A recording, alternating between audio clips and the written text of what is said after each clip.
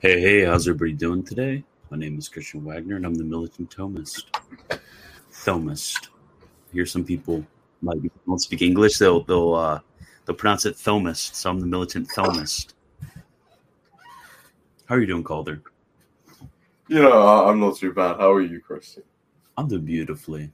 I forgot to share the link anywhere, so currently sharing the link for the stream that I'm currently in. So fun. Who can be disappointed when there's a Militant Thomist After Dark episode on YouTube? That's so true. I invited Eric, but I forgot to. You see, it comes with having autism because I was currently collecting PDFs of manuals of philosophy, and then I realized 5 minutes ago, I was like, crap, I have a stream to do. So that's what I've been doing. I have just a massive list. Has anyone found one that you haven't previously found yet? No, nobody's ever found one that I've not heard of before. Crikey. You really found them all. I literally found a 1,000 work bibliography in every language that I checked against my sources, and I found 2 that I'd never heard of. So I added those to the list. So unless you're better than this dude that made literally the bibliography, then I'm not even telling Eric what it is. I just sent him the invite link. Nice. Oh yeah, and I need to tell everybody on the Militant Thomist. Me and the Radical Numenite Discord, which you all should join. So what was I going to say? Only because I'm a cardinal there, so everyone has to join. So true. Force everybody for membership to join MT After Dark. Oh, true. Is this the right link? No. Yeah, and if anybody's watching has never watched one of these before, what we do is we kind of just talk about whatever anybody wants to talk about. Exactly. Oh man. Okay, there's the link. There we go. So, link right there. Sorry. Oh boy, do I love this is probably very entertaining to watch me just send links places. Mm. Okay. This is probably very entertaining. We have three viewers. With 3 viewers. Very entertaining. Very great. Very great. Okay, just sent all the links out. And to light my candle. The hard thing about buying candles is most of these candles, they use soy wax, interestingly enough, rather than actual Christian. And I'm not a soy. No. I make sure I do not use the soy wax. Wife one time tried to get me a soy wax candle. I was like, no, never using it. StreamYard link out. Yeah, I meant to. Oh, right. Okay. Yeah, I just send the StreamYard link out to anybody who wants to join. Because I can choose to let him in or not. So. Right. Is that a false illusion of democracy here? Yeah. So if somebody pops up and it's I don't know, what would be a terrible example? Yes, basically if it's that. You're currently waiting for more videos on Pius X. Probably next week. I've decided to actually make a schedule when it comes to how I release videos. And What is it? Thursdays. Thursdays are for videos where I'm doing series on them. So yesterday I did one on certainty because I've been doing a series on that. But next week I'll probably go back to a Pius X video because I know everybody just longs after the Pius X videos. Those are so based. The intro as well. Can't go wrong. Oh, the intro. Oh, the Pius X intro is the best. Yeah, I have the list of manuals right now. You're the manual man. I'm the manual man. Militant manuals. Militant manuals. I've been, for everybody watching, I'm going to make sure Calder learns theology the proper way. So I am not letting, I will be sending him some books from Militant Thomist Press of what he needs to read. And he will not be. Christian. Yes. Hey, where can I get some of these militant Thomist books? Wow, great for asking, Calder. Thank you for asking. So I'm going to share my screen right now to show you. Oh, some people came in. The other Morb. Oh, there he is. Wait. Oh, mate, you keep trying to add yourself, and I keep trying to. Oh, mate. I'm just trying to assert my dominance here. Oh, mate, you got your mushy peas license here in it. Okay, there you go. Militant ChristianBWagner.com. You go right there to shop. Click on shop. Right up there at the top, the world famous Militant Thomist mug. On sale as well. Yeah, Holy and then crap, Lois. all of these books that I reprint. If anybody's wondering what I suggest, if you want to learn theology first, get these 3 books right here: Textbook of Logic, Textbook of Moral Theology, Textbook of Mental Philosophy. After you learn your basics of philosophy, then you are allowed to start studying theology, and you can get a systematic study of the Catholic religion after that. So that's what I'm going to be doing to Calder. He's going to have to read some philosophy before I even let him touch I'm just theology. going to stick with my Bible. Crikey. Oh yeah, obviously read your Bible. Actually, make sure. That's literally. And did you know the other Paul? I'm not sure whether you know this. Calder probably knows it. But if you read the Catechism of Pope Pius X, which if you want to know about Roman Catholic theology, that's actually a really good source. The other Paul, in case you're wondering. But what you have to do is read the section on the Bible in the Catechism of Pope St. Pius X, and you got to see what it says. Because what it says is that you are not allowed to read a Bible unless it has notes in it. That's from the Catholic Church.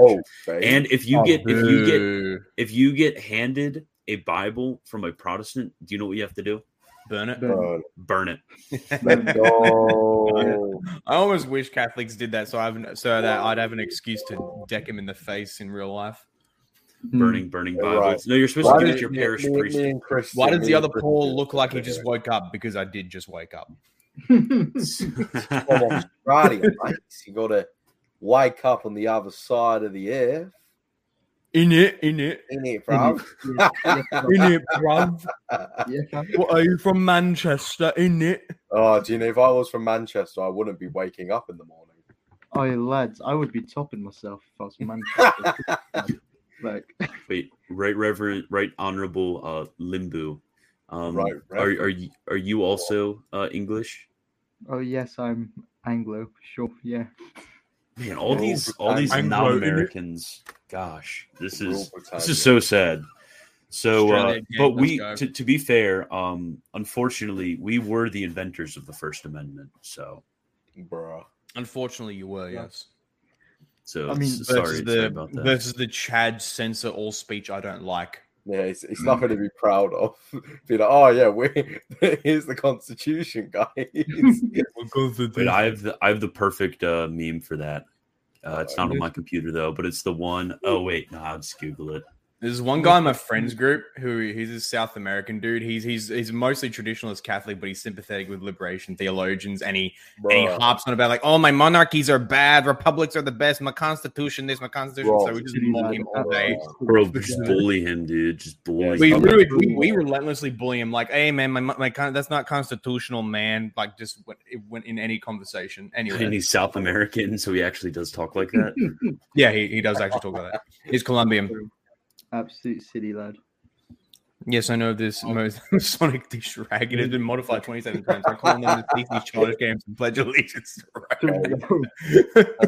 There's such thing as freedom of speech in Rome. Simple as. Yeah, I mean it's like has man, I wish we had Trendy here. Trendy would definitely know. But like it's very clear that freedom of religion, and then freedom of speech, freedom of the press, all these things have been condemned as being extremely impious. True. Yes. True. This is Americanism. They've been condemned. They are not in accordance with the teaching of the church. So, question for the other Paul. When will the Anglicans canonize George Floyd? That is. You know, here's the thing. It assumes that Justin Welby hasn't already done it in his own private. He probably has. To own for a bit of a self-own, didn't Father James Martin say George Floyd pray for us? He did, yeah. No, he did So not. tragic. We need to watch that video. Oh my god, That did not happen. I'll send an image. I thought it was a post. It's a based image of Justin Welby saying a funny word. Wait. Uh-oh. Yeah. Uh-oh. Uh-oh. What funny Well, word. Justin Welby saying the N-word. Yes. Based. Yeah. Oh no, bro! This is a public stream, dude. You can't say stuff like that. Well, I'm not saying the N-word. I'm just yeah. saying.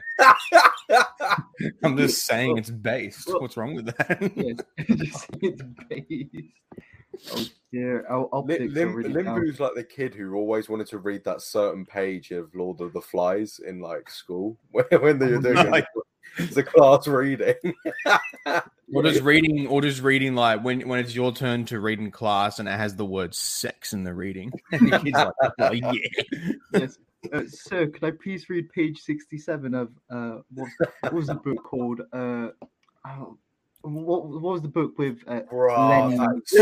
This is a James Martin tweet right here. James Martin SJ. This is not a great day for George Floyd, who only wanted to breathe, or for his family or friends who wanted him to live. May Mr. Floyd pray for us in heaven. Forgive us for the violence we did to him, and for the disgraceful lack of sorrow, mourning, and remorse shown here. James Martin assumed Floyd was in heaven. Bro, that's so bad. The way he says that George Floyd who only wanted to breathe, it sounds like he was like going to the shops to like breathe or something, like an activity he was going to achieve. Gosh. Bro, he was only going to the If only I didn't set my name as the name of this stream, otherwise I'll be making some funnies at the moment. Oh yeah, Anglican. Let's look at the Anglican calendar of saints. F2 says, "Bro, that's so funny. I can't breathe." The Episcopal calendar of saints. Bruh, don't tell me that he's on there. Rabbi James Martinstein strikes again. Rabbi James Martinstein. Too true. Whoa, can I choose comments? Yo, can I Can I calendar of saints, Episcopal Church? All you have to do is look whichever ones start with 19.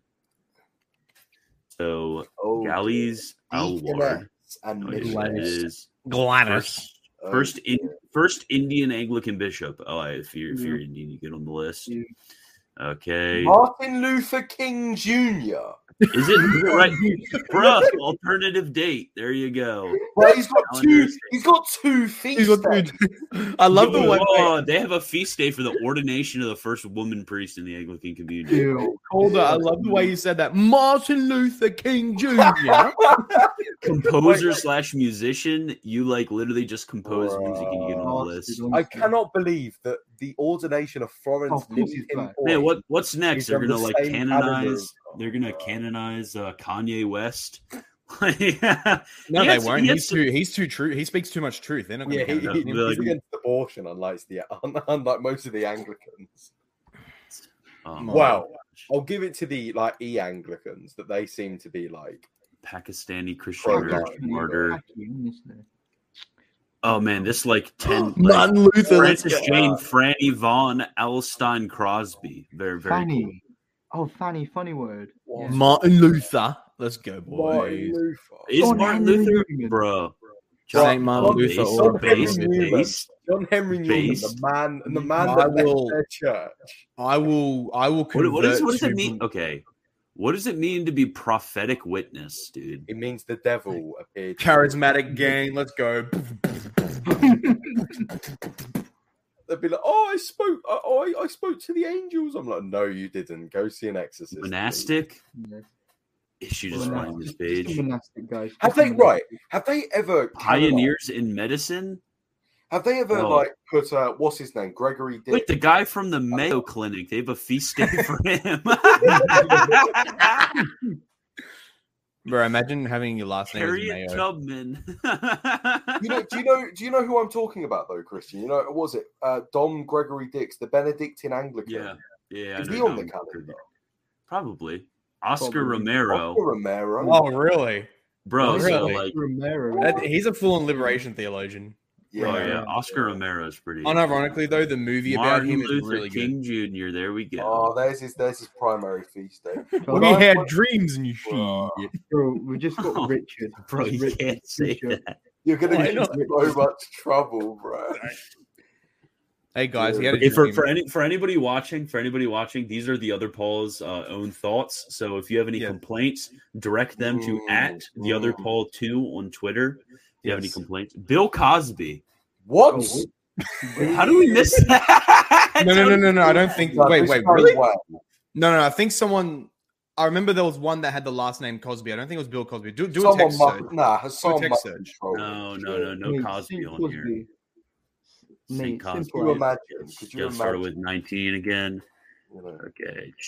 the Anglicans will be like, "Oh, I heard Jeffrey Epstein was baptized at the moment of his suicide. Therefore, we're putting him on our calendar." The feast of Jeffrey Epstein, patron saint of teenage girls. Oh my gosh. Bro. Oh, bro. All right. I mean, if the Episcopalians were to canonize him, that's what Look, and they have do. a second one too. The first ordination of women to the priesthood in the Episcopal Church. They literally just have That's good. 2 feast days just for ordaining women. Women have 2 days. That's freaking disgusting. Wait. Myrrh-bearing woman. What does that mean exactly? The women at the myrrh bearers. It's an Eastern tradition. Right. Basically, anything with I've seen like 5 feast days for women so far. Basically, anything that's ever happened in church history that involved a woman, they make it a feast day. Yeah, pretty much. Epstein. That's how much of an achievement it is for like a woman to do anything. Edith Stein would just like absolutely like backhand you guys. Like, come on. Honestly, yeah. She was a nun She was philosopher. a holy nun. There's no way that she'd Holy be nun, okay dude. being on an Anglican German Catholic. Jewish nun. Mushy peas. Bruv. Denzel A. Wow. Cardi? What is Denzel A. Cardi? Denzel Valentine. Denzel Washington. Descartes. Ew, they canonized Descartes. Did they? What? Where? You said the name Descartes or something. I'm like, oh, what? They canonized Descartes? Albert Schweitzer? Man, they basically what Wait, they wait, did. wait, wait, wait. Albert Schweitzer? Are you freaking kidding me? Basically, what they did is they canonized all of the Nouvelle Theology. And Bro, Nouvelle Albert Theology. Schweitzer, he's the guy who pioneered the theory that Jesus was a failed apocalyptic prophet. Bruh. Big money. Are these people like high on crack? How Bro, many? the Secretary General of the United Nations. How many? Bruh. Christ. How many? How many? of these people Public are servant. I actually- see how it is. Public servant. Look, Just another because the feast guy day got just shot out of a ruined it. plane doesn't make him a saint. Mm. True story, by the way. That exact yes. Secretary General. Evangelist and ecumenical pioneer. Oh my gosh. Goodness. The founder of the YMCA. So cool. Founder of the YMCA. Ew, YMCA. Dear me. Hey, Eric's here. Hey, Eric. Hey, Eric. You let Eric in? Oh, Eric's been booted. Boy, Eric. What? Am I in or am I out? You're in. Okay. He's in. We're looking at the Episcopal Church. Is that who this is?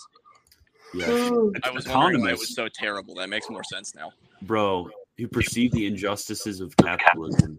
You know what? I hate capitalism just as much as the other guy. But when the Episcopalians start hating capitalism, I start loving capitalism. Agricultural missionary. Bro, what is an agricultural I missionary? don't even want to know. I really don't. He like baptizes people in like seed oil or something. Corn. Bro, some random queen of Hawaii. Composer of Wow. Aloha O. Right, guys. So cool. My favorite Anglican saint, Gregory Palamas. November 14th.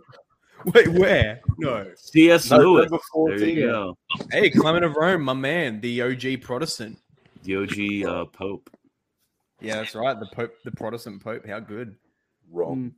Crazy. 2-tier Karl Barth. Episcopacy. Bro, Francis de Sales. Bro, keep his name out of your mouth. Keep my saint's name out of your mouth.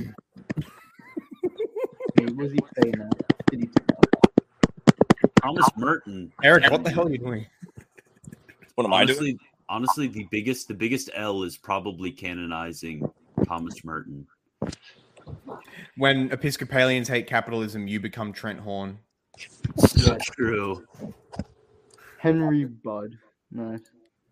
Okay, now Bishop of the Niger Territories. Now this is about to get even worse. I'm gonna put in the 20.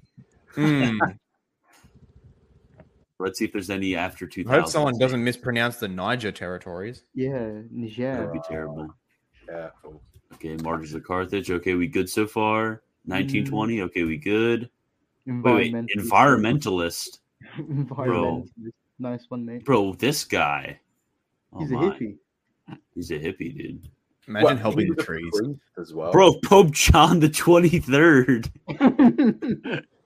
And church reformer. How many? I wonder how many popes they have canonized. Oh, dang. What is wrong with the Episcopal? Why have they injected so Ellen much Creek, crack into their butt? artist. Boston-based African-American artist. Oh, that's nice to know. Hey yo, I made some sounds. Now canonized saint, bro. At least they're helping minorities. I mean, getting the diversity up. Maybe it's like that's the only post 2000 saint. I wonder how many popes they have. I feel like Episcopalian canonization. What is the only like, pope is they like, have is like I feel like Episcopalian canonizations for minorities are just like participation trophies at this point. Oh, you did a thing. Bang, you're a saint now. Bro, look at this. Look at this. The only pope who was ever canonized by the Episcopalians is Pope John the 23rd. Why? Why? Why? You couldn't think of a better one than Pope John the 23rd? No. They canonized Clement of Rome, unless you don't believe he was Pope and he was one of multiple bishops. They don't call him Pope though. That's kind of gay though. Yeah, what is an even more cursed calendar of saints? Mormon. Is there a Mormon calendar? There's an ELCA calendar of saints. Evangelical. Is that Evangelical Lutheran? Yeah. There's the ones that had the lesbians. I mean the transgender bishop who was racist. Was she actually racist, or did she just say like? This includes LCMS, so it's not just ELCA. Perhaps they share their calendar. No, they definitely don't. You sure about that? Because I mentioned both. The Wikipedia article mentioned both. It must be correct. Bro, let's just do the Palmyran calendar. Come on. Bro. Oh, is it a Pope Michael calendar? Didn't they canonize the short mustache dude from Germany? Oh yeah, one of my favorite Austrian painter. Oh gosh. You should canonize the other cause of how are you just saying? How are you just saying these things with your face on? Like your face is on the internet. You're saying these things. You not have a job. Big concern. Not yet. Who's the guy with the gay accent? Which one? Bruh. There's like 3 different accents that are gay here. Bruh. Why do they have Moses the Black twice, bro? They saw black, so they decided to just like ramp him up. Ruth Bader Ginsburg is a saint in the Anglican. That can't be true. No way. No, she was Jewish.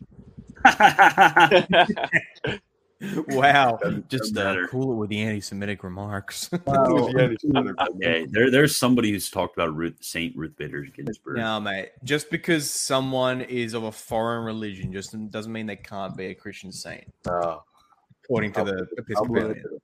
That's true. Calder Beaniac confirmed. But yeah, Calder. It's literally just like it's not as easy to get cancelled as a lot of people think. It's just like just be chill and you're cool. That's pretty much just me. I say things that are like funny and edgy, but it's like nothing that's too crazy. The deification of Ruth Bader Ginsburg. Oh, yeah, Ruth Bader Ginsburg has achieved theosis, you stupid papist. She had the news. What I can't wait for, and I can't wait, I mean, I'm born for it. But one day, what you're gonna have is you're gonna have the OCA. You guys know what the OCA is?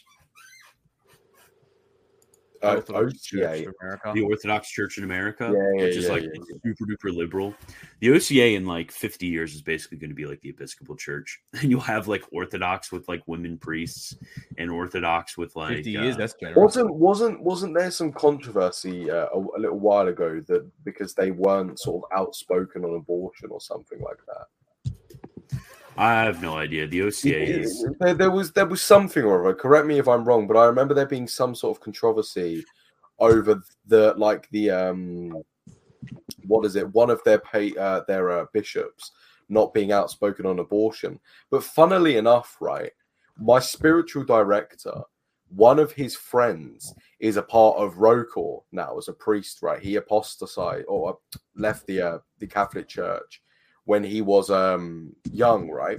And the old metropolitan head of the OCA actually left the OCA to become a Russian Orthodox priest or bishop. It's quite interesting. I don't know why. That was the most cursed image I've ever seen in my life. It would have got to go. Oh, bye, right honorable. Yes, bye, guys. I've got to actually hit it now. I've got to give my brother some gifts for his birthday, and then I'm going to get ready for my stream in half an hour. Tell him I said happy birthday. Will do. I'll tell him that a niche internet micro celebrity wished him happy birthday. Catch you, boys. Great. Yeah, See ya. bye. Oh man, now it's just Calder, Eric, and I. Eric, Yes. what have you been reading recently? Reading? Yeah. I started on Augustine's Confessions. Very based. Calder doesn't know how to read, so. What do you mean, Chris? Calder just doesn't know how to read. That's kind of base, dude. What do you mean, Chris? Right, John? no. So for everyone listening, I'm being slandered against. No, honestly, I think it's basic. why You get the all your negative knowledge from comment? cave paintings. Bro, I get all of that how my it works in knowledge Britain? from micro niche YouTube celebrities, and I get my knowledge from visions in my dreams. So true, King. So true. What was it? Can't figure out how to make Microsoft Excel work. Oh, Hassan's here. Oh man. Hello. How's it going, Hassan? Oh, hi, Mark. Mark? Did you call Hassan Mark? It's this movie, The Room, and it's like the most terribly done movie ever, and people make fun of it all the time. And one of the lines is, "Oh, hi, Mark." Oh, hi, Mark. Hassan. I did how not. do you I did how not do you pronounce? hit her. Yeah, yeah. Is Hassan your first name or your middle name? So my first name is technically Sayed, but like my given name is Hassan, like my actual like name that I'm supposed to be called. Oh, I had a professor one time, and Daniel Roberts is going to know who this is. But yeah, he was from Egypt, and he had like the way that they did names is they would just take like their dad's first name and then make it like kind of like their middle name, and then they just keep going. So he had like 16 names. That's weird. So he just picked the easiest name for white people to pronounce, and then he made that his name when he moved to America. So, Hassan, what have you been reading recently? I've been reading a social teaching evaluation of globalization. Social teaching, dude. Is this what? So, you actually, who were you talking to in the Discord? But you were talking about how liberation theology actually isn't bad. It's kind of sus. I wouldn't go that far. But what did you say though? I can't remember. What I was saying was that as it started out, it was much more orthodox, and there were corrections made by the Holy See of Father Gutierrez and some of the other early authors.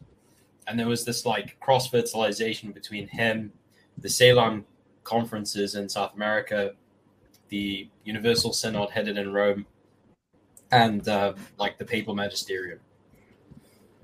And then there were these like corrections of everybody else coming from Rome and the Bishop Synod. And there was a gradual development of actual contributions to Catholic social teaching. Problem is that, especially as liberation theology started to grow, it just like ballooned into becoming generally speaking, very heterodox. But there are aspects of it that are part of like Roman Catholic teaching at this point.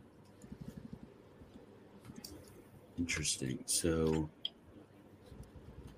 the Patriarch of Antioch created by Peter, where the word Christian was used for the first time. So also the word Catholic. Very cool, Ivan. Very cool.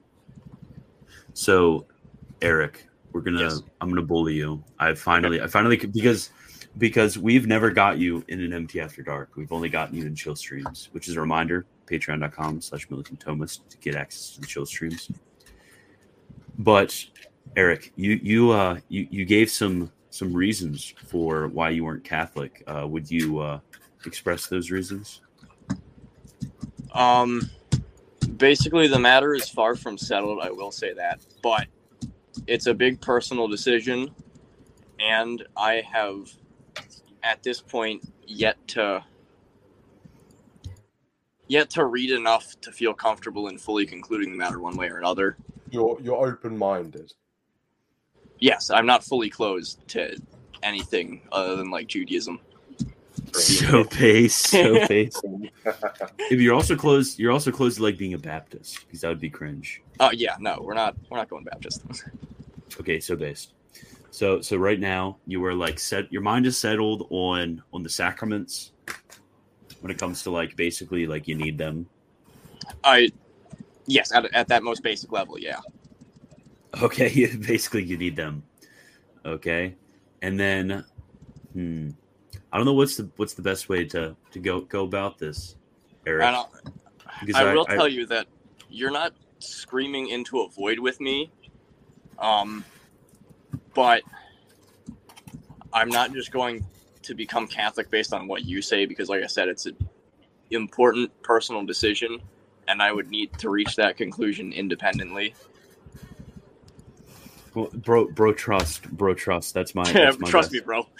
I think that's the thing with me is the beauty of coming from a low church Anglican background is that the church I was going to was just such a joke that it was a no-brainer to become Catholic, whereas some people actually have to sit and think about it a little bit. Well, I mean, in America, it's kind of different. We don't just have like because in America, we don't just have like the meme like established church with like a transgender bishop and then the Catholic Church. We actually have like 500 different options because America. Yeah, crazy. Yeah. So what do you, if I may ask, Eric, what do you sort of adhere to at the moment, or do you not? At the moment, I most strongly adhere to Presbyterianism. Interesting. Based. What? Wait, based? Based. Wait, what? Hassan? That's the best of all the wrong options. That's honestly, the best of all the wrong options. So that's very true. Honestly, Eric, you would love this, but some like Eastern Orthodox was mouthing off on Twitter, and and he got mad at me because I told a Presbyterian that it was better to stay Presbyterian than become Eastern Orthodox. Oh, I saw that. I did see that. It's like Bessarian's tweet, the infamous Bessarian tweet. That this is absolute legend of a tweet. Yeah. I'm gonna pull it up so I can get the exact wording. Sorry, I'll be back in a minute. Okay. This is the like best tweet ever. Oh man. Where is it? Oh, the wife brought me dinner. Look at that. Eric says hi. Hello. Okay. That was the most awkward hello ever. What? There wasn't enough sauce? Oh, dang. And it's Friday, so you guys better not be eating meat out there. You know what I gave up? I'm looking for this tweet. This tweet was so based.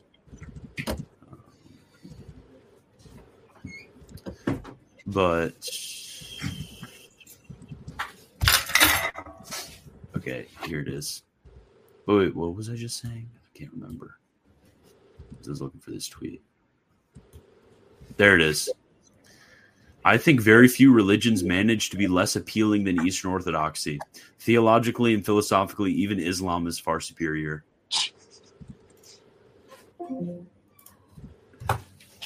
Very true. Very true. So true. Okay, so my issue, this has kind of been my reigning issue, and the issue that I always, because I'm assuming, well, actually I know, I have a classic question I haven't been able to find an answer online. Okay, you can ask it, Daniel. But Daniel would be interested in this too. So, and I'll answer that in a minute. Actually, Hassan probably can answer it better. But my issue has always been that while there are, on the face of it, there are claims to continuity with the earlier church and even some continuity with the medieval church, that when it comes to those claims of continuity with the medieval church, if one actually sits down and just thinks about it for like 30 seconds about how that continuity between the medieval and between the Reformed church would work, it just completely falls apart.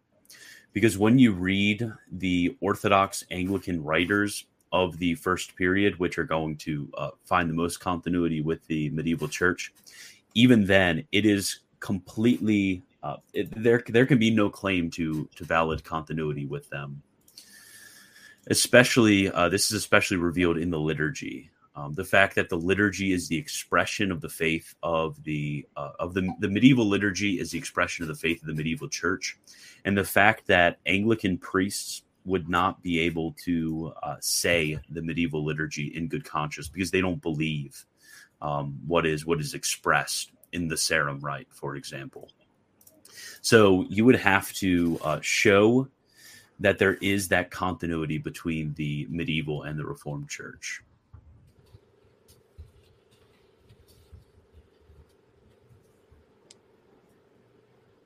Have you been annihilated, Eric? No. I mean, obviously, I don't have a response to that. So do you think it's a big deal if you wouldn't have continuity with the medieval church? I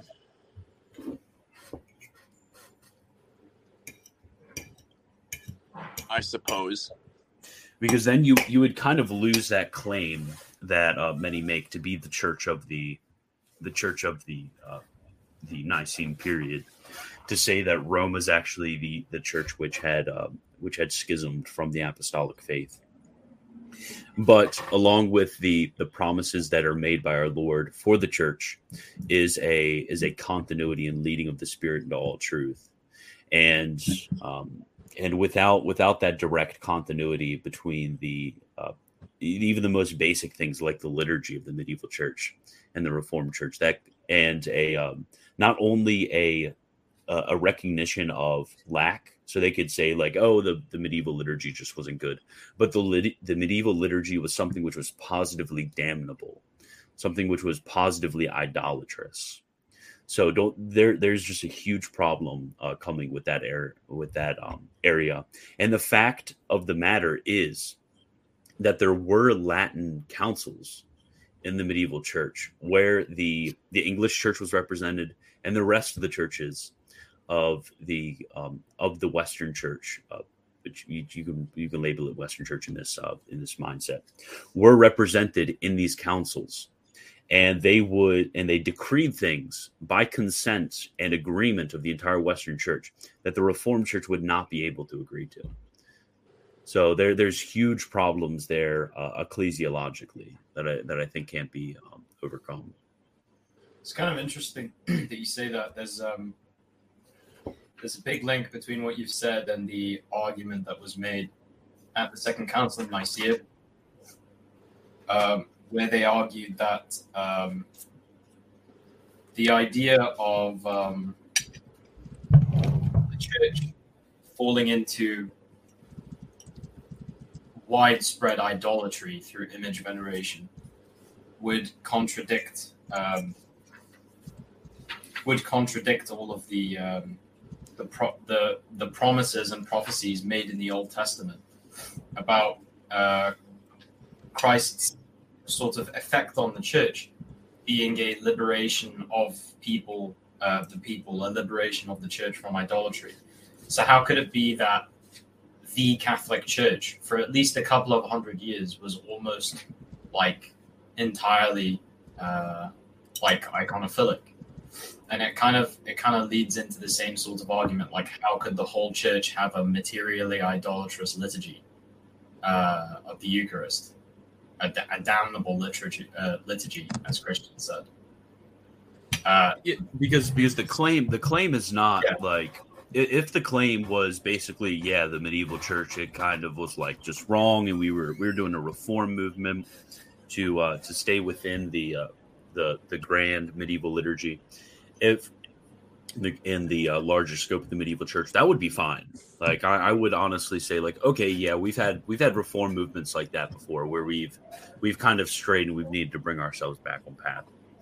But never have Catholic reformers claimed that there was a certain damnableness to the previous church, that you have what the Protestants would call, in the sacrifice of the Mass, one of the greatest and gravest idolatries known to man.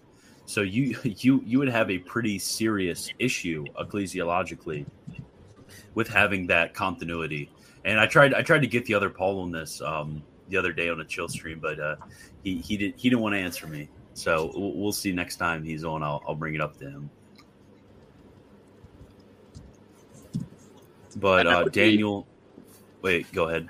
I said I would be interested to hear kind of Paul's response to that, if he does have one. I don't know. I think there's kind of when it comes to the magisterial Protestants, there is kind of that strong tension that they have to always suffer under, because they're going to have the magisterial side of it, and they're going to have the Protestant side of it. They're going to have the Reformed side of it and the Catholic side of it, that they're going to have to do something with the medieval church that's not just like an obviously false claim to strong continuity. And having them fall into the gravest idolatry. I remember a friend kind of got me on this when I was talking to him, where I said, because at this time I was an Anglo-Catholic, where I said I thought that the Second Council of Nicaea was a valid council. And he said, well, what you have in the Anglican Church is, at least until the late 19th century, so there's hundreds of years, where there was positive heresy being taught in the English Church against the veneration of images. Like, how can you claim to have continuity with the Second Council of Nicaea? And he was a Protestant who denied the authority of the Second Council of Nicaea. But that's basically the point I'm getting across, because you have all of these Latin medieval councils that you have to account for,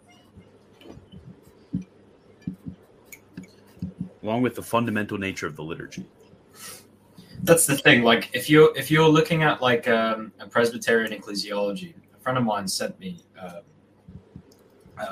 Presbyterian treatise on ecclesiology, and I was reading through it, and I found that like the idea of the general guidance of the Spirit in the church is supposed to be such that the church will never like lose its essential explicit beliefs in the basics of the gospel, right? But it would seem to be that if you're saying that like idolatry was an underlying theme and principle of Christian worship for all Christians for centuries, that would itself be lost. So even like obviously like on a Presbyterian like view of the like of indefectibility, which is a lot more restrictive than our view of indefectibility, it would still fail. So like if you're kind of like looking at it based on their own kind of criteria, I guess. It seems like there's sort of like this weird intellectualism with it when it comes to how the faith has been expressed throughout the history of the church.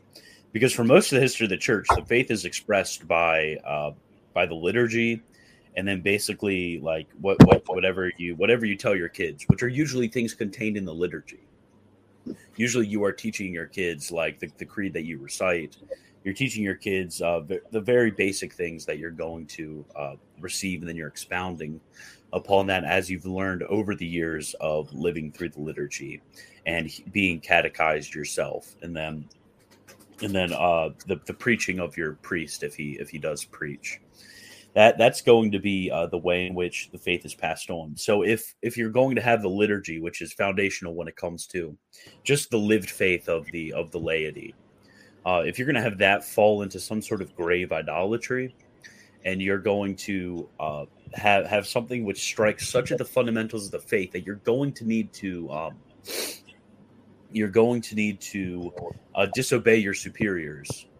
And disobey much of the church, and then in some cases break communion with the rest of the church.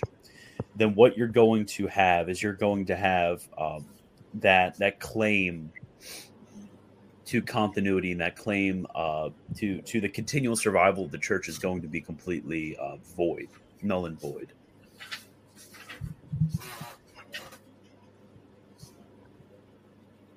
Well, gentlemen, this has certainly been profitable, and I appreciate the discussion.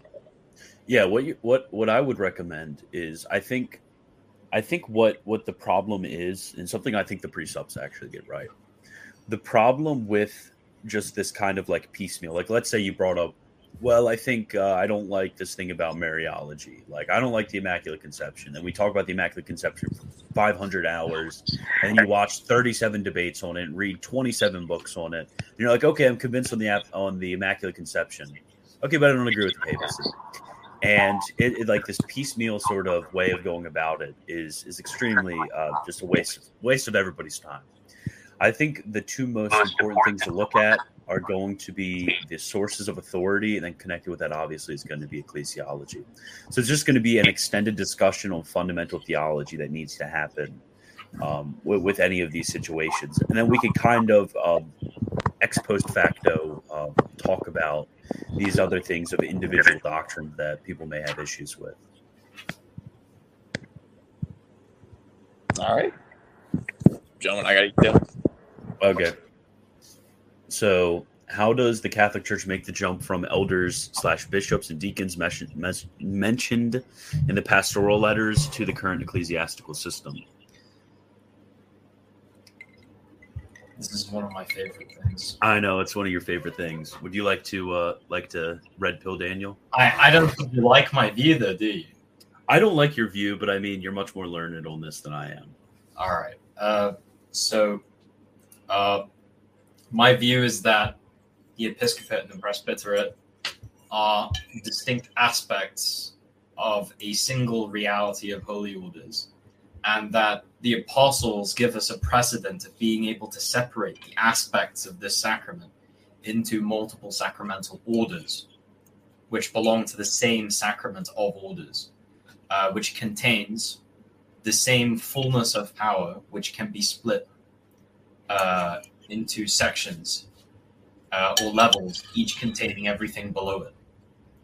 And that's what you see with the separation of the priesthood from the diaconate under the apostles. They set the precedent for this. And what we see is that effectively, and this is argued in an Anglican book by Alistair Stewart called Original Bishops, but you start out with a church that only has bishops and deacons.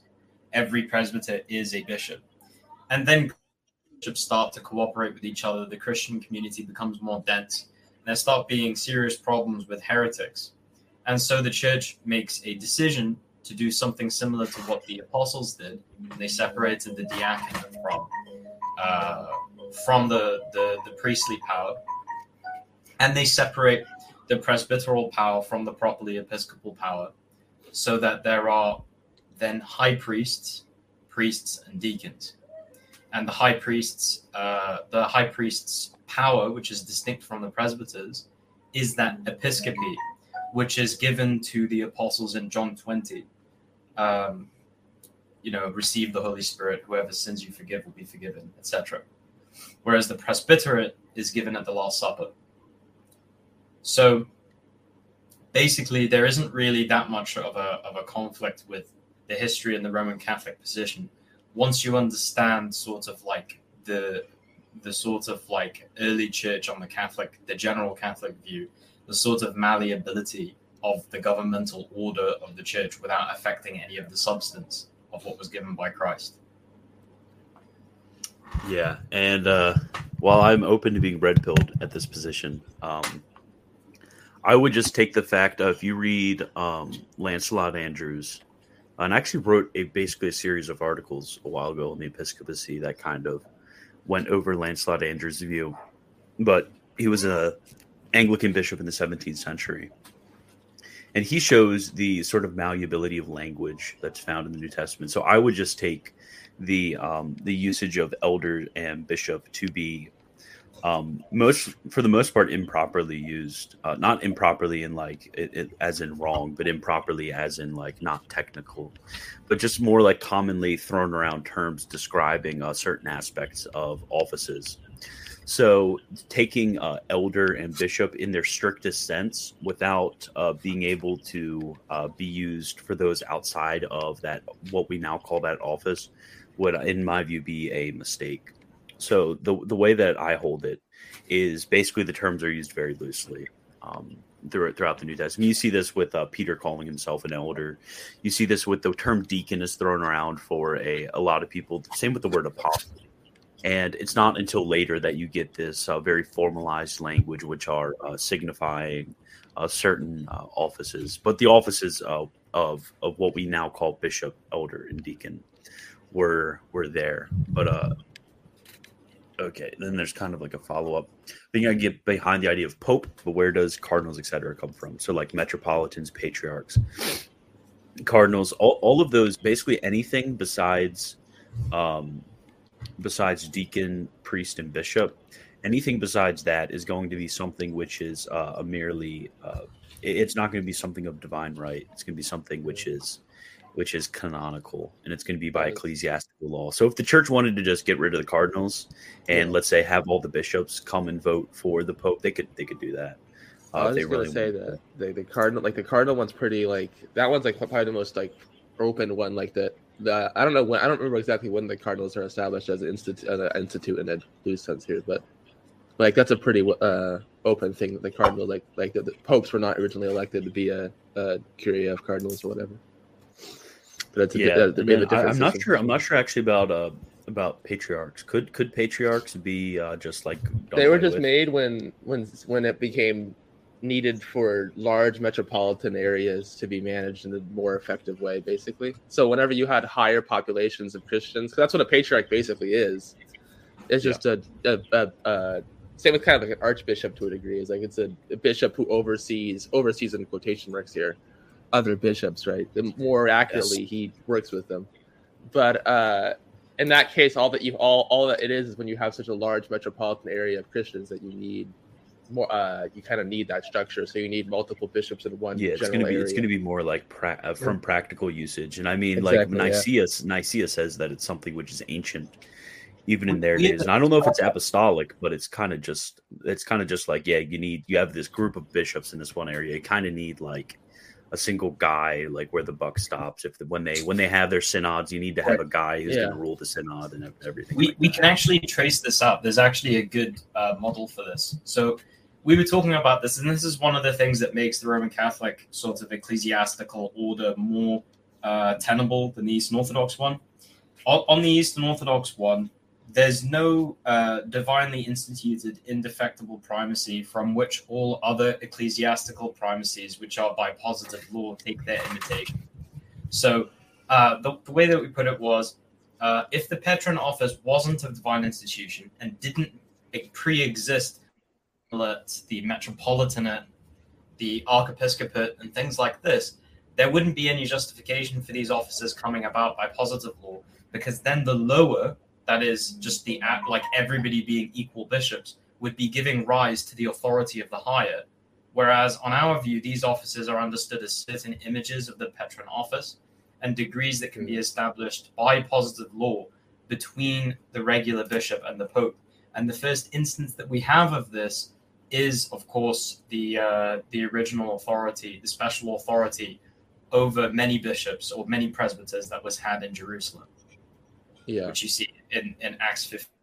Primacy in Jerusalem is grounded in Peter's primacy, and all ecclesiastical primacies that exist by positive law over history are kind of like derived from imitation of at different levels of that. And what's actually divinely instituted primacy. Yeah, what's kind of interesting about this, in my opinion, at least, that if you read the letters of Photius, this is a weird pivot, but if you read Photius's letters, Photius seems to understand this idea that like you have the Petrine, like capital the Petrine office in Rome, right? And then you have sort of all the other the 5 other major sees, or 4 other major sees rather.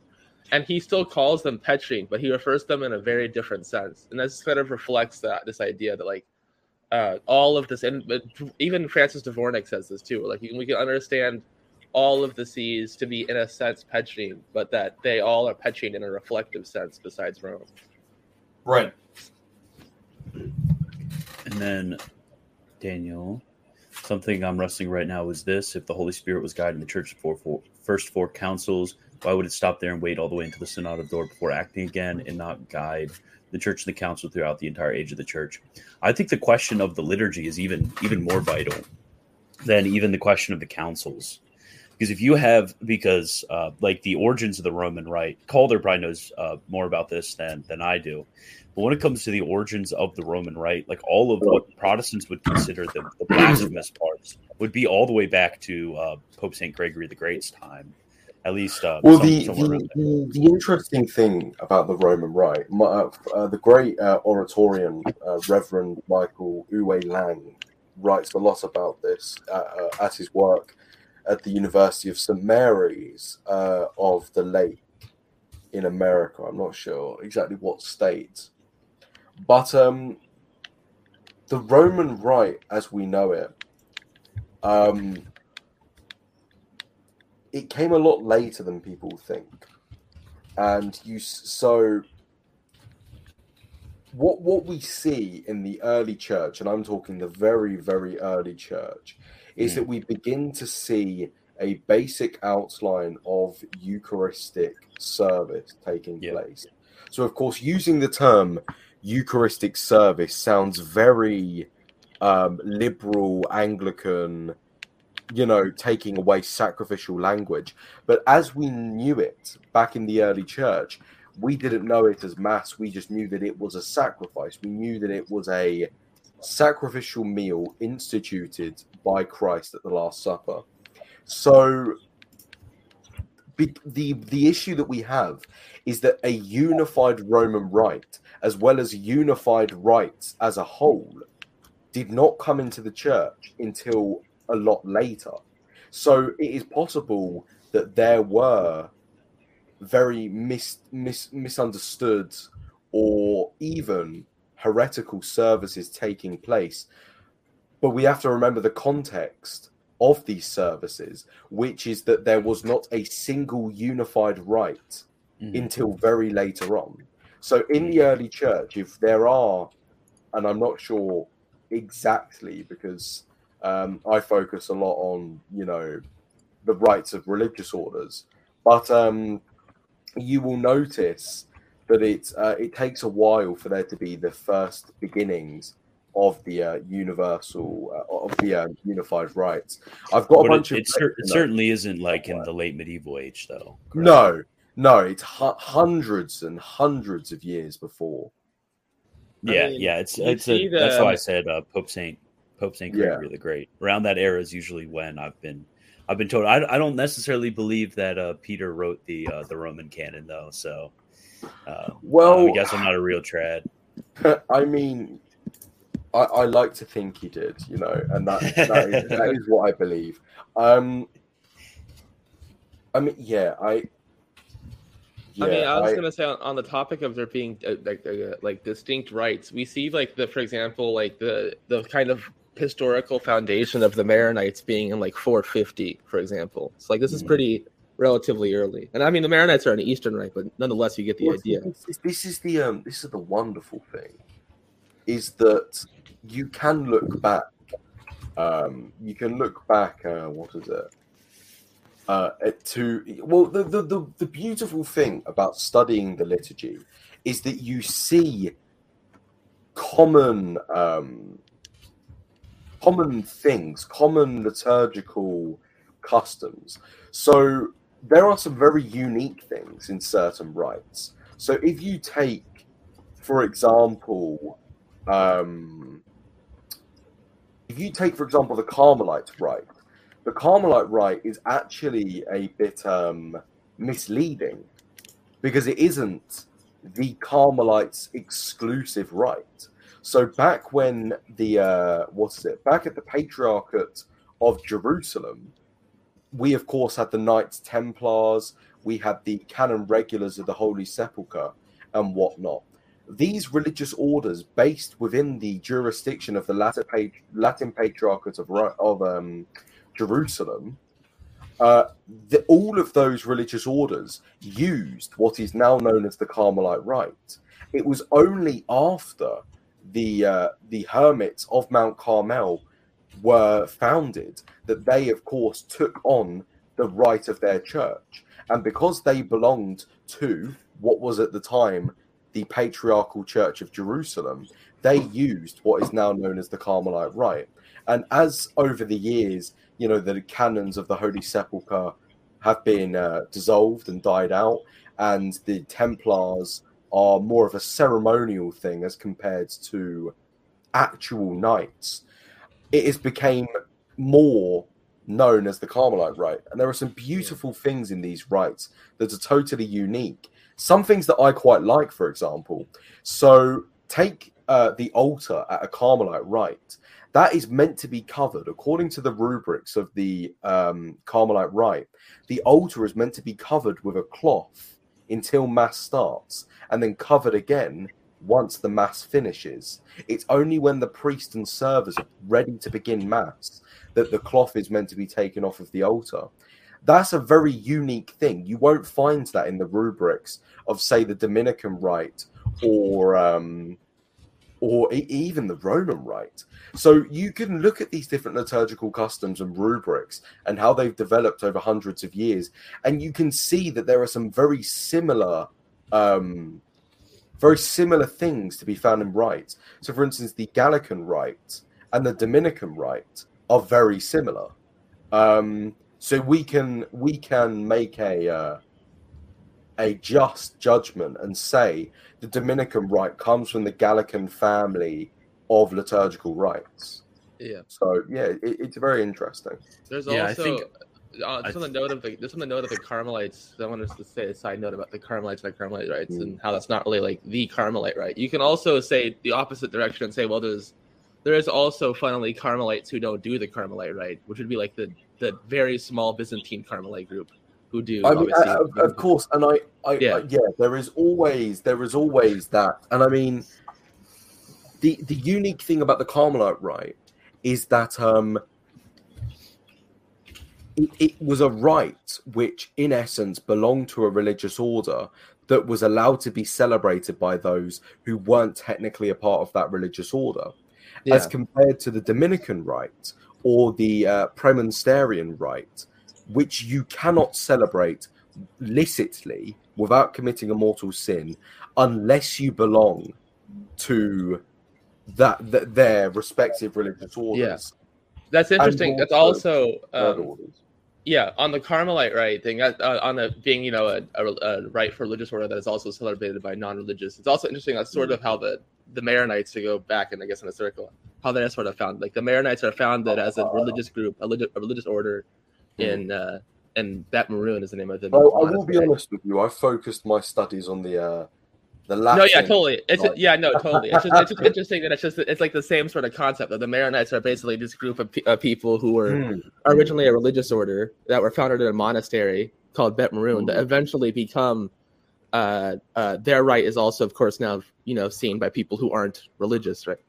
And see, that is interesting though, because it's also another example of a rite being accepted by a church. So, like going back to what I said previously, if you were a priest within the Latin Patriarchate of Jerusalem, you would be celebrating as your daily mass what is known as the Carmelite Rite, in the same way that the Anglican Church was offered the chance to become the equivalent of a Byzantine church, you know, a sui juris church. Particular church, basically. Yeah, exactly. One would be expected as a priest of that hypothetical church to have celebrated either the Sarum Rite or the Divine Worship Daily Missal, or a Divine Worship Missal. That would be expected of them as a member of their respective church, in the same way the Carmelite Rite would be that of the respective church of the Patriarchate of Jerusalem. But those things do develop. And I mean, I know that there's this big movement in the church, from what I've seen, from what I've gathered, of, and I hate using this term, but Novus Ordo priests, so being your average diocesan priest, celebrating the Ordinariate Missal, despite having absolutely no connection to the Ordinariate of Our Lady of Walsingham or the Chair of St. Peter or the Southern Cross. And I think it's because, and this is one of my more controversial views, reform of the reform is a dead thing. It's useless. I don't think the reform of the reform will get us anywhere, because you look at these communities which attempt to do the reform of the reform-esque liturgy, and what you see is basically taking as much of the TLM as possible and putting it in a rite where those features weren't, you know, there in the first place. I think the reform of the reform is, in all honesty, a dead movement. But I do have a lot of respect for those liturgical scholars who have tried to push the reform of the reform type mindset. But it's never been something that I've ever sort of believed in all honesty.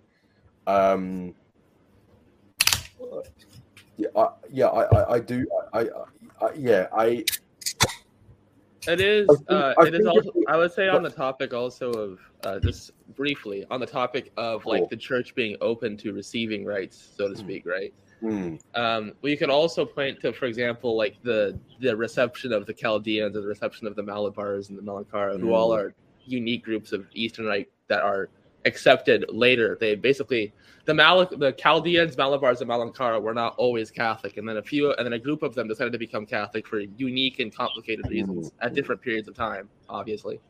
Yeah, and the reception into the church. Because actually, I was speaking to a dear friend of mine who's recently began attending a Melkite parish, actually, and he was mentioning to me about the priests there.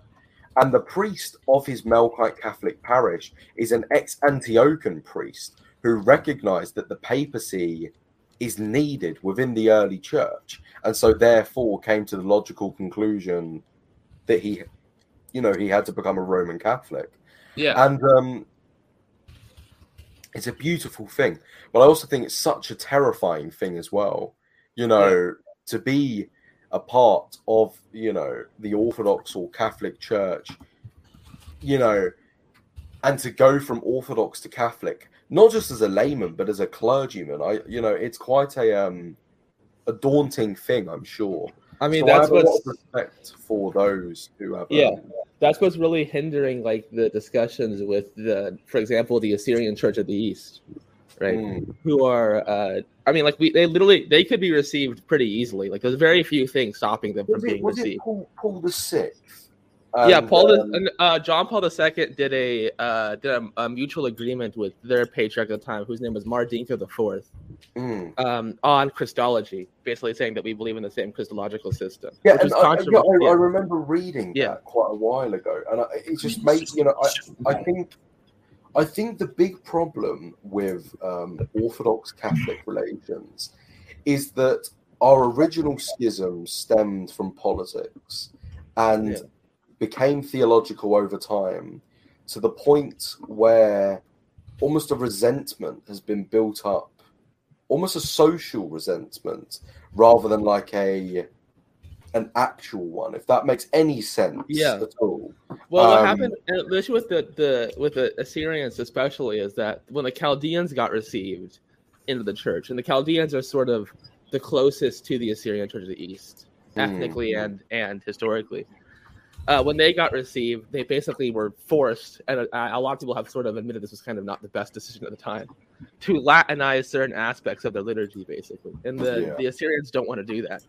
Well, this is a big problem that we're seeing at the moment, is that a lot of these Eastern rites, well, when I say Eastern, I mean more the Oriental rites, as per, you know, the Byzantine rite. They're now celebrating their liturgies versus populum, and it's these modern liturgical problems which are creeping out of the Latin Church and into the well, some of them, weirdly enough, some of them actually have they actually historically do versus populum, which is kind of confusing. Very strange. I remember like the Malankara have two altars, and at one of the altars they do versus populum, which sounds confusing. It's hard to explain, but they've always done it that way. Do you know Dr. Peter Kawanensky? Is that how you pronounce his name? I'm not sure. Yeah. I may know him, but I don't know him. I've spoken to him before. He's a wonderful fellow. He did an article which was basically a response to a letter he had received from a hieromonk of a Orthodox monastery, and he actually spoke about the liturgy of the Orthodox Church and how even in about some Orthodox churches today, these liturgical errors and problems are sneaking into the Orthodox Church as well. And he showed some examples of, you know, these Greek Orthodox liturgies being celebrated with female acolytes, and it's just like, goodness gracious. Yeah, like it's almost worse that the Orthodox are letting women be acolytes in their liturgies. Well, not formally, but some priests are allowing those errors to take place, because they quite literally wear equivalent to what could almost be described as like a dalmatic. You know, it looks very, very clerical, and it's almost concerning that, you know, that these type of things are taking place. It's our replacement of minor orders and the lay investitures that exist after Ministeria Quadam, they are supposed to be lay vestments. They're not clerical garb, and it's supposed to harken back to the vestments worn by baptizans and confirmands. So it's supposed to be like a continuation of your sort of like a sort of like specification of your baptismal vocation. Right. Vocation given to you. And I was actually going to say, I just wanted to ask, because now that I have a chance to speak to Calder, because I've seen him in the Discord a few times, I haven't actually spoken to him very much. And that was just because we were talking about it with Trendy and a couple other people about the way religious orders and their particular rites were affected by Vatican II and sort of liturgical reform, so to speak, right? And it's interesting, like, which ones got affected and which ones didn't. So, like, for example, we talked about, for example, like the Carthusian, like what happened to the Carthusian rite. Basically, all the changes to the Carthusian rite are like relatively minor and relatively like understandable why they changed it. Right? Yeah, so the Carthusian rite the Carthusians, though sadly they barely celebrate their own liturgical rite anymore. Actually, if I remember correctly, just as a side point, the Cistercians, who are of course ever so slightly different to the Carthusians, the Cistercians actually founded a traditional Latin Mass only monastery, but there was a lack of vocations, not because men weren't applying, but because it was just so strict that no men were actually able to go there as a novice. But anyway, the Carthusian rite, from what I gather, was actually left alone after Vatican II and around the Concilia reforms quite well. And well, in hindsight, the only reforms that took place to all of these liturgical rites of the religious orders were the 62 changes. And even then, the 62 reforms within the Dominican rite, for instance, were so very minor. The issue isn't what Vatican II did to these liturgical rites. It's more that just after Vatican II, these liturgical rites were abandoned for the. I know. I It know wasn't the, even necessary. the Carthusians in America. I forget. They're in New Jersey. I forget their name. I don't remember their name of their monastery, but they're in New Jersey. And of course, being Carthusians, you can't visit them, and etc. Yeah. The ones in America do. I know from their website do still do the Carthusian rite. They actually have like a big section. I'm glad to hear that. I wanted to ask you about this.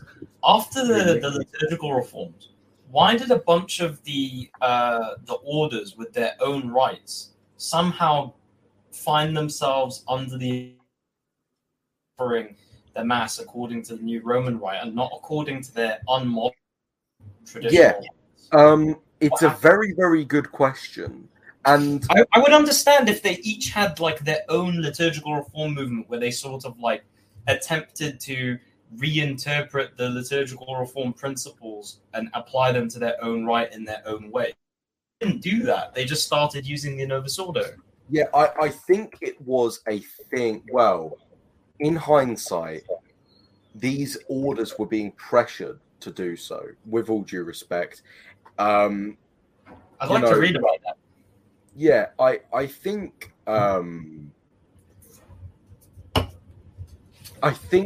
it, the Novus Ordo wasn't optional, right? The Novus Ordo to be celebrated wasn't, unless you had these priests who stuck to their guns, as it were.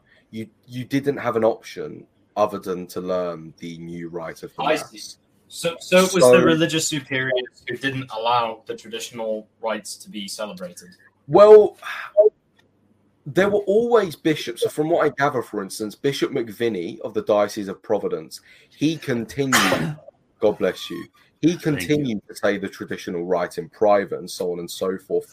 So while I think that, I think what really happened was a domino effect.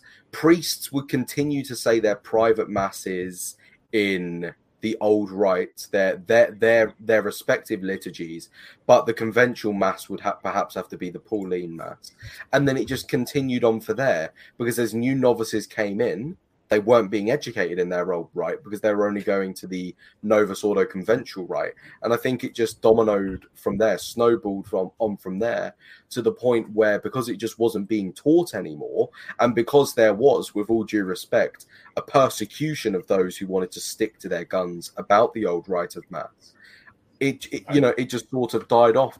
But the beautiful thing about it though is that the rites, the Dominican rite, for instance, you can't go to Rome and ask a question about the Dominican rite unless you're going to the Dominicans in Rome. Because Rome, the Congregation for the Divine Worship, right, does not have authority over discipline of the Dominican rite. That was exclusively given to the Dominicans to deal with, right? So the reason why you haven't seen Dominicans panicking very much about Traditionis Custodes is because realistically it doesn't matter. And the beautiful thing, and the thing about the Franciscans as well, and this is what really makes me laugh, right? The Missale Romanum Sepharicum is the missal for the Franciscan order. The only difference in the Roman missal and the Romano Sepharicum missal is the calendar and St. Francis's name in the Confiteor. But because it is a actual separate missal from the Missal of 62, Franciscans could celebrate that and get away with it because it was technically not under Traditionis Custodes. Right. But there was pretty much no difference. All I was gonna say on the topic of why didn't they just have their own reform movement? There were I could point out for example, there were some that did, and the most notable to me that did would be like the Camaldolese sort of did. Like the Camaldolese sort of have a weird, the modern Camaldolese, the ones that are in America at least, have this thing where they basically do a mixture of the Novus Ordo and like the more traditional Camaldolese, right? So like for example, the Camaldolese historically celebrate in a circle. It sounds like a modernist thing, but they legitimately historically have always done that, which is kind of funny. So they have like the altar in the middle, and then they're in a circle around it, basically, right? And it has to do with Camaldolese charisms and stuff like that, of course. They still do that, like they all still do that, and things like that, and they preserve particular aspects of the Camaldolese liturgy, but they also do things in English, and they also do things more aligned to the new Novus Ordo as well. So I'd point them out as an example of someone who sort of did do that, but like most didn't, of course. And also the Camaldolese are kind of too small for most people to sort of care about their existence, to be honest with you. But yeah. Christian, I'm about to at you with a banger tweet. Oh, you are? Yeah. Bro, Did you watch... I just found 1,800 pages that just one guy wrote on Logic. I can't find Calder's at. Calder, what's your current at? The OP prayer. See, I know. I was gonna ask Christian if you watched that Father Peter Hears video. Which one? As well. This is gonna the Orthodox Ethos one that I sent you. The one that's like an Orthodox response to like the last 1,000 years of Catholicism, or whatever. Oh no! When did you send me that? When did you send me that? It's like 3 hours long. We have to watch it at some point. It's like the greatest thing ever. Oh my gosh! I'm gonna watch it at work tonight. Get some education. Oh, yeah, Catholic Answers blocked you? Question mark? Live on air, we found it out. Hold it. We're virtually holding like microphones to your face. Something. I'm not sure if it's working. Oh, it worked. Okay. Check that out. I'm trying to form a like system of reading like these just dozens of scholastic philosophy manuals. Look at it, Christian. Come on, I need to hear your response. Okay. It's not even in English, dude. Yeah, well, you can click translate tweet, bro. Look at the image and click translate tweet. Okay, so tres mujeres son... pose wearing traditional cobijadas, suits of mantle and skirt of Castilian origin, which began to be used in the 16th century on a street corner in Vejer de Bruh, Chad. 1972. 1972, bro. Look at this. And this is so Spain. Based. Extremely based. Is this Spain? Yeah. Spain moment. Bruh, this is based. Women need to start wearing stuff like this in America, dude. No, they get confused. So amazing. This is so awesome. So based. So based. Why don't we have like it makes me so sad that we don't have like a traditional like Christian dress for women in the West for modesty. The thread is really good. The cobijada, whose origin, despite what has been said, has no connection. Garment that women wore voluntarily out of tradition and modesty to go out. It was made of black merino wool and had a white satin lining. There's more as well. The use of the cobijada was declining due to the passage of time and new customs, but it remained intact in the Cadiz municipalities of Vejer and Tarifa. In this one, with the name tapada, until the Republic prohibited it in 1936 because apparently it could be used as a mask for crimes. Ugh. So gay. Liberal democracy, democracy, dude. Yeah. This is the behold the fruit of democracy. Behold the fruit. In the 1940s, attempts were made to recover these cobijadas, but it was not used as they were used as blankets. But the ladies of Vejer continued to go out covered, although they wore shawls since they had used their cobijadas for other things.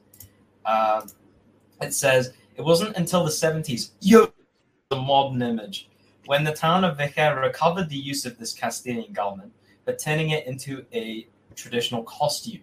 Its use was no longer everyday and natural, very cringe. It was associated with folklore with the Oliva festivities, the figures of the largest cobijada and of honor, And then it says Bro, a symbol of I'm the gonna- tradition. Having I'm gonna no buy my place wife in one of any these pro- to wear out. An integral uncovering, which is no more than a folklore relic. A black statue remains, stubborn and sober, in the corner of a viewpoint in Vejer de la Frontera. Everything, like a funeral monument to feminine modesty. Okay, I'm following this guy. He's our guy, obviously. He's I'm gonna- Chad. We got One to second. have him on to tell us about the Kubikatra or whatever it's called. 1 second. Oh. I just want to interject only to say that I have to go because it's literally 90 degrees in my bedroom, and if I don't get off stream, I'm gonna die of a heat stroke. So, Yeah, I have to also go. I gotta spend some time with the wife. Let me join stream. Oh, rip guy. We're too. Everybody's asking for link. Nah, too late. Wait till next week. Every Friday we'll be doing this, Kings. So I will see you next week. Stop being a misogynist.